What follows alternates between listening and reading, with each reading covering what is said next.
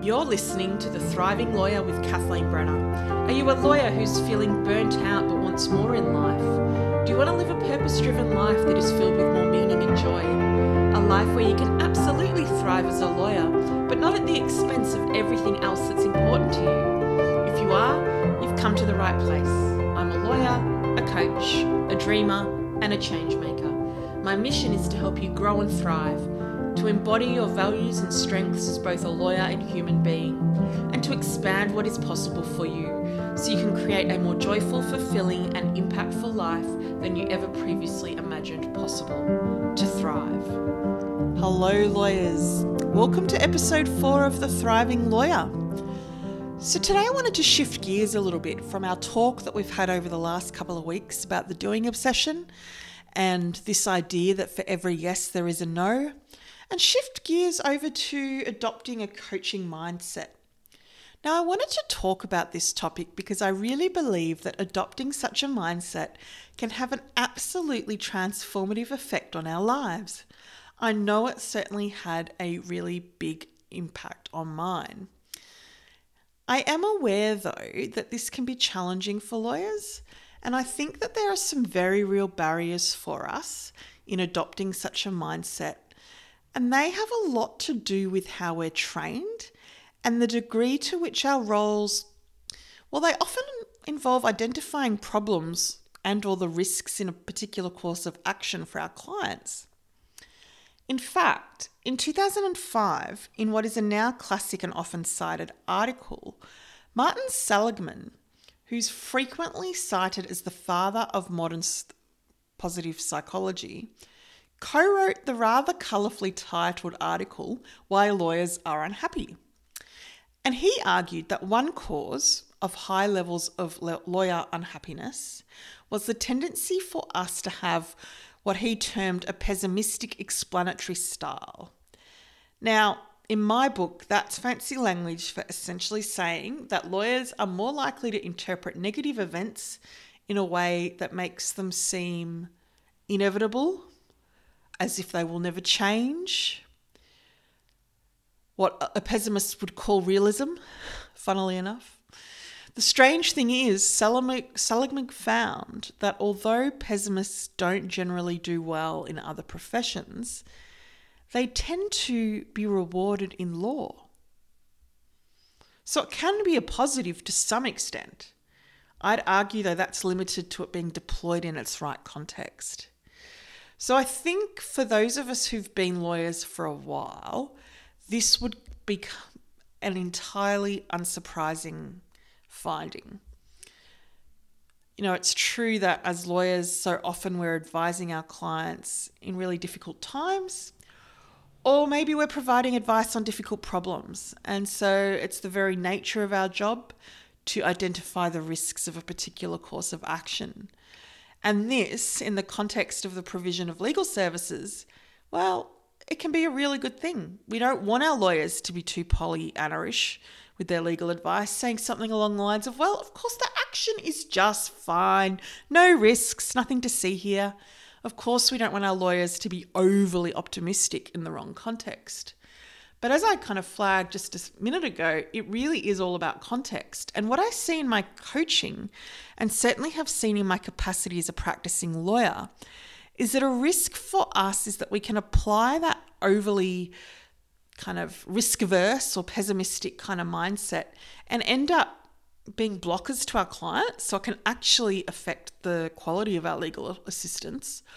Or, and I also see this, and I know that I have done this myself in the past, is apply it in the context of the rest of our lives when perhaps that kind of pessimism wasn't warranted. You know, we start risk assessing every aspect of our lives. And let's face it, the challenges of the last few years have made it super easy to be a pessimist if that's what you want to do. You know, I think of my own life, and I can think of various times when I was applying that pessimism. You know, and for me, I am naturally more of an optimist. So that pessimism didn't come naturally to me, but I was trained up to adopt it as a mindset through law school and as I became more senior in my career as a lawyer. but I was applying it in areas where it really didn't deserve to be or wasn't appropriate to apply it. An example is, for example, delaying career change that I really wanted out of fears that once I'd made the change, showed themselves to be really deeply misguided. And, while I don't have research figures on it, and I'd love to explore what research is out there, anecdotally from talking to other lawyers, particularly legal leaders, those lawyers who have been more optimistic and adaptable over the past couple of years have been the lawyers who've been able to weather the storm of the pandemic and create new opportunities for themselves. And it's those lawyers that tend to be more satisfied overall, and even, dare I say it, to thrive in the face of what were really, really big challenges. And so when I reflected on that particular discussion that I've had with at least one legal leader, what occurred to me is that I think that we can really supercharge this adaptability with the adoption of a coaching mindset. So, first up, well, what do I mean? What are our definitions that we're working on to make sense of this?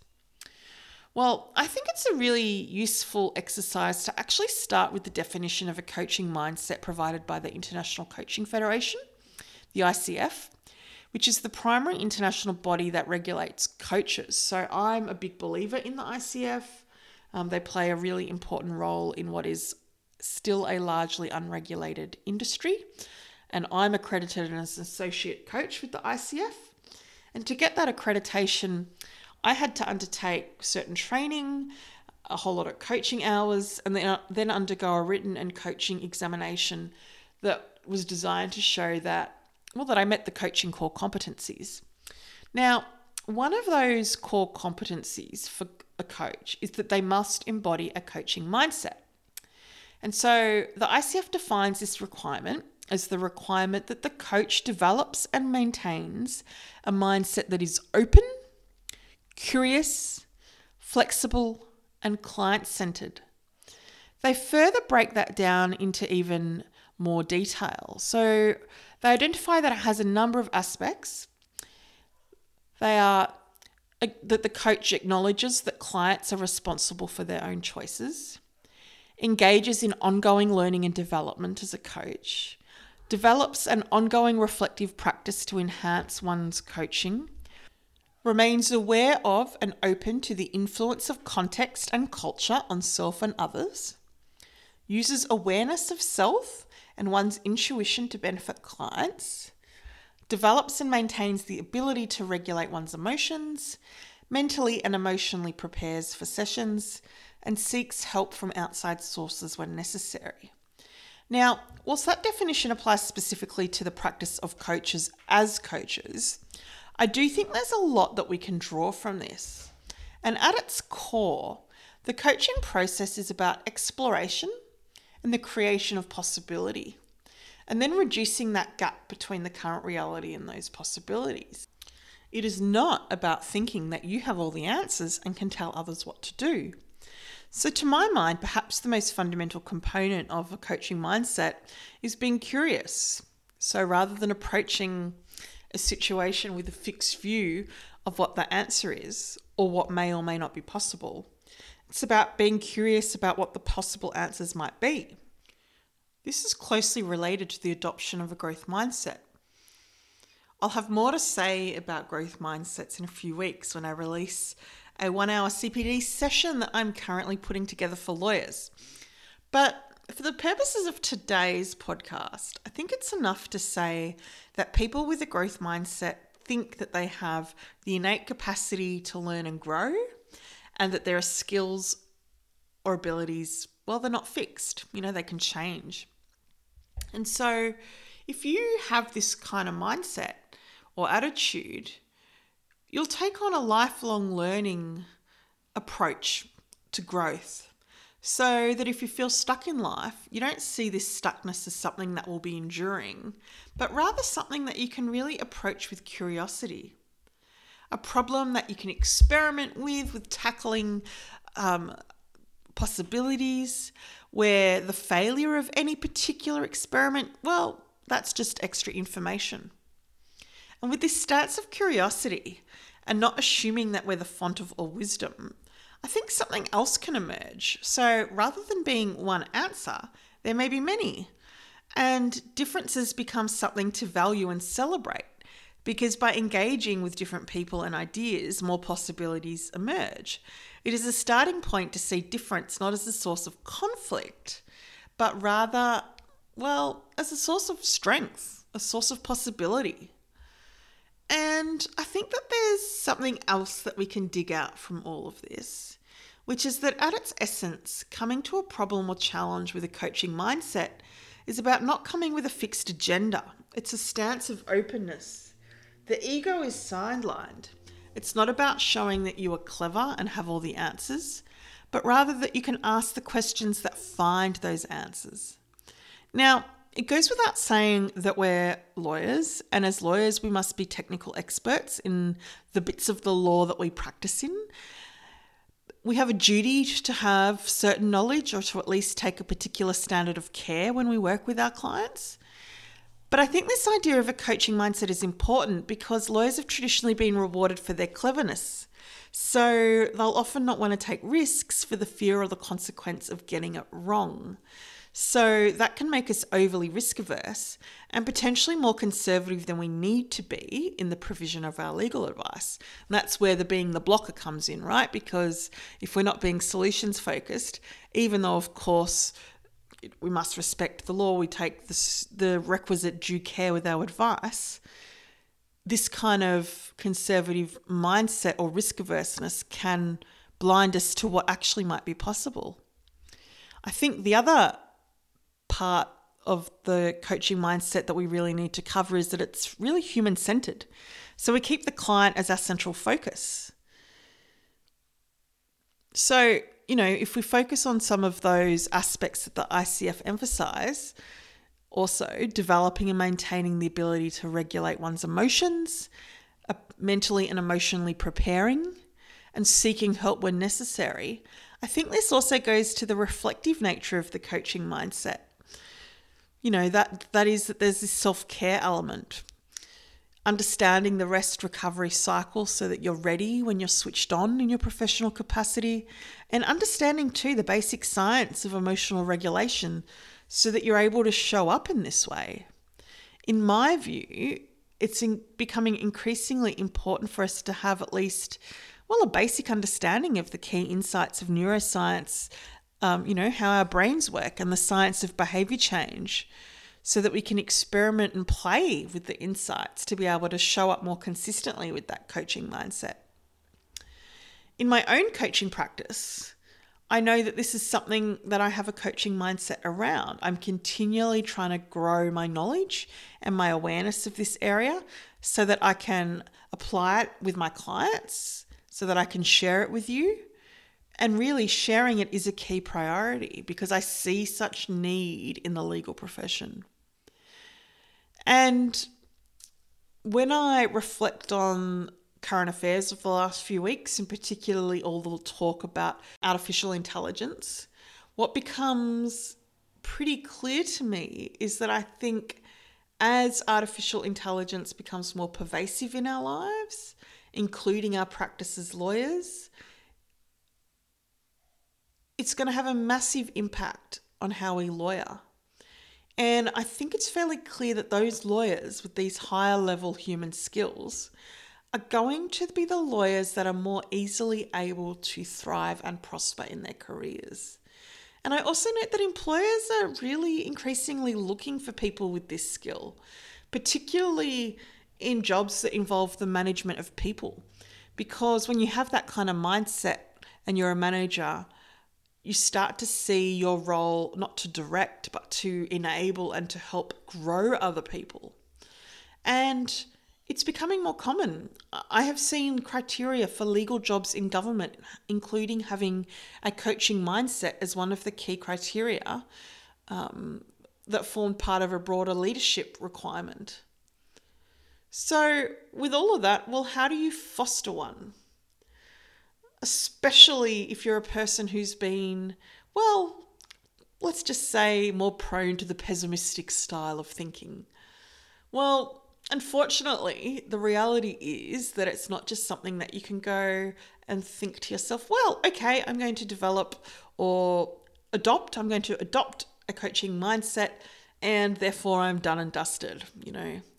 Unfortunately, we're all human. We constantly fail. We constantly forget. But what is possible, what we can do is, and sorry to get a bit meta on you, develop a coaching mindset about our coaching mindset. What I mean by that is that we can just aim to notice it a bit more with how we're approaching it and practice. And when we catch ourselves being overly pessimistic or bringing that fixed mindset, well, we can bring that coaching mindset to it and think about, well, what could we do differently? Just use that failure as information to inform our approach going forward. Ask yourself, how could I approach this problem with a different mindset? What might happen if I opened myself up to possibility? How could I draw on the expertise or knowledge of others to help get a better outcome here? What am I missing? All of those are really good questions to help you in the mission to develop and grow that coaching mindset. A final point before I wind up is that I just want to emphasize what a coaching mindset is not. Because if pessimism is not always useful, although of course we want our lawyers to point out risks where there are them and where clients need to be aware of them, what it is not is toxic positivity. Now, toxic positivity has been getting a bit of airtime because there is pressure to kind of always be happy or positive, and I don't think that that's helpful either. So I'm not talking about that kind of approach. Someone with a coaching mindset is really honest about the challenges that they face or the problems that arise in a particular circumstance. They're very aware of the risks and the obstacles, but it's that awareness in the cold heart of light of the day rather than kind of just pointing out those risks or being pessimistic. It's about being really thoughtful, curious, open, and flexible in how you go about dealing with the situation. In this way, I think what we do is cut through this dichotomy of pessimism and optimism to a much more broad and rich understanding of how we can approach those problems. So overall, I do encourage you, go away, think about, if you haven't already, how you might adopt a coaching mindset.